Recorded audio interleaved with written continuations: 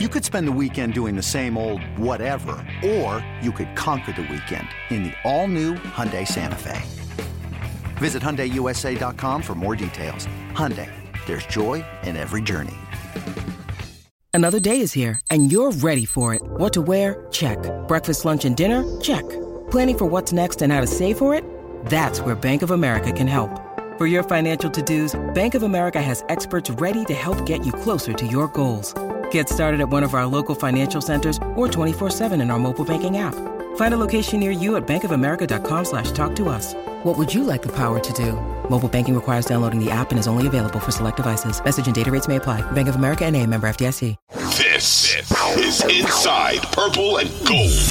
Back with Inside Purple and Gold, Jace Frederick, Dane Mizutani here, breaking down Minnesota's 28-25 victory over the Saints over in London. Double doink goes Minnesota's way as Will Lutz's 61-yard attempt hits the upright. What do you call that? Upright. I was like, I wanted to call it the crossbar. I know it's the crossbar, and the upright goes upright, crossbar, no good. Another break, frankly, within the first 4 games of the year that goes the Vikings' way, and they're 3-1 because of it. Another game where we go some good, some bad, and it ends all as well for Minnesota as this 3-1 team, an imperfect 3-1 team for sure. We're recording this in the middle of the Giants-Bears game, and one of those teams is going to 3-1, and I think Minnesota's better than those two teams, but I think it's going to feel a little similar. Like, that team's not that great, but they're 3-1, and that's going to be the Vikings as well. Part of that's because of this defense, Dane, that Andy Dalton, Chris Olave, I don't know. Chris Olave was this team's only weapon that you really had to worry about. Andy Dalton was the one throwing to him. Olave didn't even have a big game, but they just, this defense, it doesn't matter the opponent. They're going to give up 24-ish points, and it's going to come relatively easily because that's the way they play defense. It doesn't adjust it for any opponent. It's bend, hope you don't break. Okay, you broke some, but hopefully not enough, I get it against good offenses, but man, when you play against a team that is beat up and should be a bad offense and it looks the exact same, that's frustrating. I got to think for the fans at home. Yeah. And just also early on, the Saints looked terrible. And as the game progressed and as the game wore on, the Vikings defense proved that they're not that good. Early on, I think a lot of the Saints struggles were on them, and they had the Dalton fumble. I know the Vikings caused that, but as you enter the second half and they just start marching down the field. Latavius Murray, who was on the practice squad last week, comes up, gets the call for Alvin Kamara. Mark Ingram got some carries too, but that dude is so old. It was Latavius Murray's backfield basically by the end of the game, and he was gashing them in the second half. 5 yards a pop, 6 yards a pop. They didn't even face third downs because Latavius Murray was just taking whatever he wanted from this Vikings front seven. The pass rush didn't get home as much as they at least had some sacks today, as opposed to against the Lions where they had none. No, but I thought this was a team that you were going to be able to pressure, especially when they were missing Andrews Pete, their starting right guard. We were giving the pass rush the benefit of the doubt in week 2 against a very good Philadelphia Eagles offensive line, against a very good Detroit offensive line in week 3. But maybe the pass rush just is what it is too. Maybe they're just kind of okay. It's just the word that we're going to keep using, just okay. That's what it feels like on the offensive side of the ball, on the defensive side of the ball. There's different players that kind of, take up this form of the defense and you kind of be a microcosm of the struggles. I look at a guy like Cam Dantzler, just consistently gets roasted, but can make a play. Had a great pass breakup late in the game on Chris Olave. That's kind of what it is. Like you said, bend, don't break. I just think you're going to break against really good teams. And look, if the goal is just to sell a bunch of tickets, get in the playoffs and just test your luck there, see what happens. I think the defense can get you there. It's good enough to bend and not break most of the times. But I think when you really start to play good teams, whether it be the few good teams that pop up on the schedule, or if you do make the playoffs, the defense isn't going to be good enough to get it done.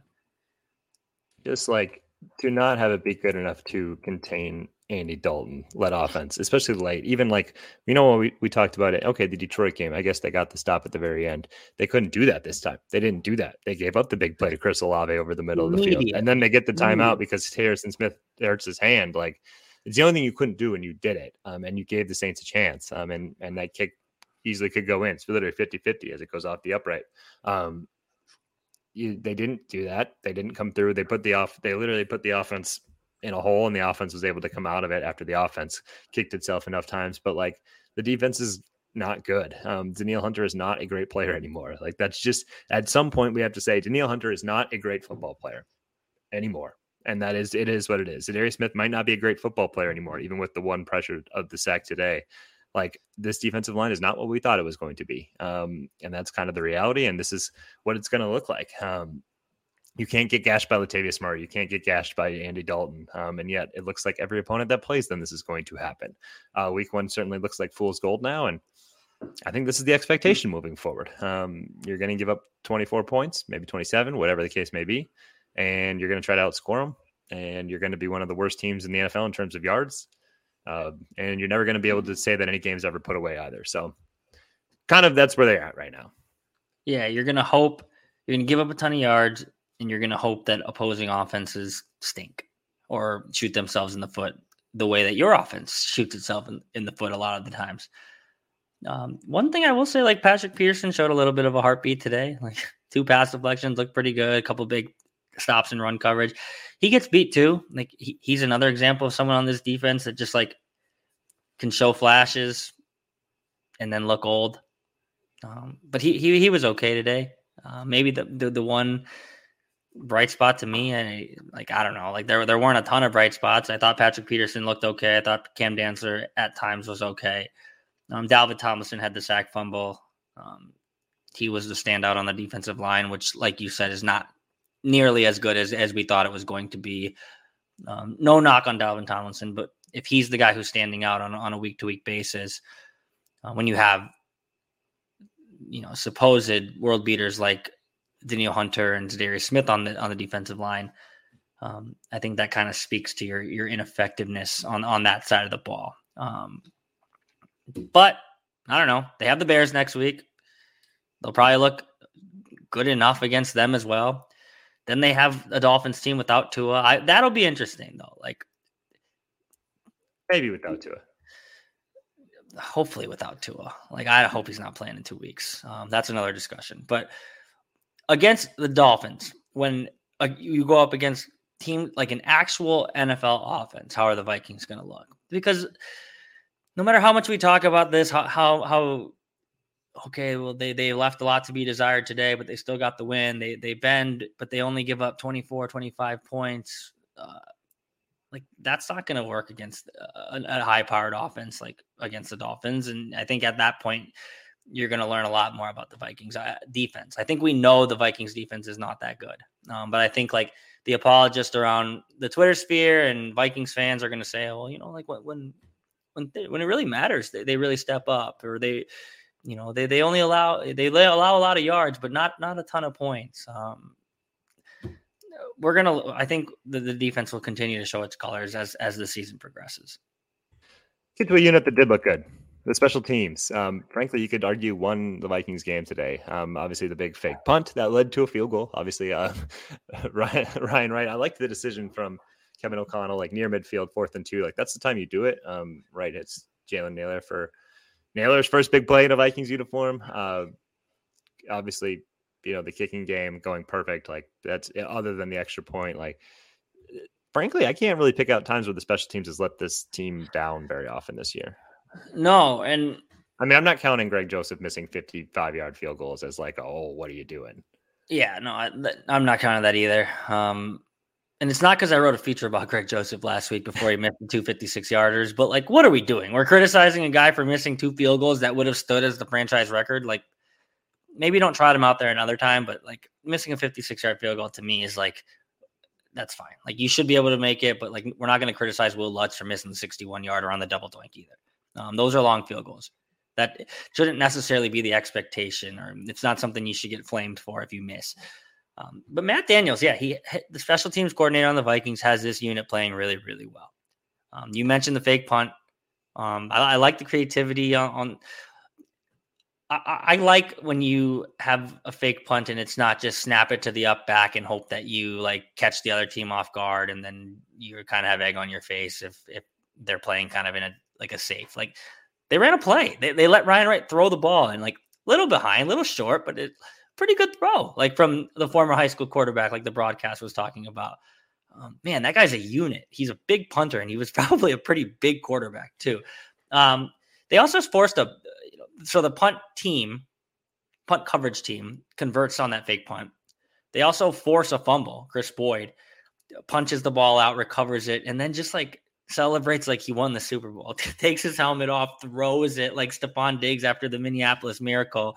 And I think you could see like on the replay, like Patrick Peterson like yell at Chris Boyd, like, put your helmet on. What are you doing? Like, but like things like that. Like I think Matt Daniels, I love the dude. I love the fire that he coaches with. I love talking to him every week. He is like one of the most entertaining coaches I've ever covered in my life. But I think a little bit of that fire and that intensity kind of rubs off on those guys. I think he's also just a very good coach who has these guys playing very fundamentally sound. Another big play was Jalen Rieger had like a 25-yard return on a punt return. Kenny Nwangwu had, I think it was like a 34-yard kick return that was aided by a 15-yard personal foul penalty, at the end of it. Special teams was really, really good today. The offense and the defense were really, really okay. Maybe that's the path for this team. The special teams hasn't lost them a game yet. They won them a game today. If you're just going to be average everywhere else, like you got to find the little difference makers. Maybe this will be like a Tennessee Titans team where we watch them, we're like, they're not great. But yet they just win a lot of games, and like special teams can be a big part of that. It's been a good unit so far. It's probably going to have to be one of the better special teams units in the NFL if this team's going to find a way to be great. That literally is probably part of the formula. And it wasn't something I would have picked up before the season started, but it does have a trajectory of maybe being that because it was the difference maker, I would argue, today. And I think most would as well. Yeah. And I do want to give credit to Greg Joseph. Like he was really, really good today. Like missed the extra point. That happens sometimes. Like it shouldn't, but it does. Like they aren't chip shot gimmies anymore. Like sometimes even the best kickers miss them. But he responds. Like the Bear, like misses the extra point, probably feeling pretty crappy about himself on the sideline when Will Lutz 60-yard field goal now ties the game instead of makes it a 1-point game in the Vikings' favor. And then ice in his veins, he comes back and he crushes the 47-yard field goal. Never a doubt, just right down the middle. He's a really good kicker. And I think like kicking, it's like we talked about at the beginning of the show, it's always been this hex or this curse. We can appreciate this guy. He's a very good kicker. The Vikings are in, I think, a good spot with him. And like you said, like I think that kind of flows out to the rest of the special teams too when we talk about it. Ryan Wright, good punter. Jalen Rieger, like according to Eagles fans on Twitter, not a good punt returner, like pretty good punt returner. Kenny Nwangwu, great kick returner. Like the special teams unit, I think more often than not is going to be a win on the Viking side if we're just breaking down week to week. That unit's really good. We won't belabor the point too much because at the end of the day, the offense and defense still have left a lot to be desired, but the Vikings are 3-1. And I think heading into this week, you fly home from London, you snap back to Central Time, you prepare for the Bears, and you should be 4-1 heading into week 6. The circadian rhythm is in perfect line. So yeah, that Bears game, no excuses there because they are in Central Time Zone. I don't want to hear anything about traveling back from London. They did everything to perfection. Just ask all the sleep people and whatnot and sports scientists. So I'm not accepting that as an excuse next week if they lose because everything we heard was that this should be just great for leading into week 5. That'll be an interesting one. It could be 3-1 Vikings versus 3-1 Bears if you are listening to this in 3 hours and you're like, the Bears lost, you dummy. We recorded the first half of that game, but maybe it'll be a massive NFC North showdown. Frankly, it will be to some degree either way, but another chance for the Vikings to, even if they want to play uninspiring football, maybe win again. But we'll see. Maybe they'll decide, we should flip a switch and actually try to improve week to week. That would be my thought, but their approach is working as well. So who am I to say? Anyway, Vikings 3-1. Win in London, still undefeated in London all time. a home away from home, I guess. 28-25, win over the Vikings. Player of the game, Greg Joseph. I think so. Obviously Justin Jefferson with his 10 catches for 147.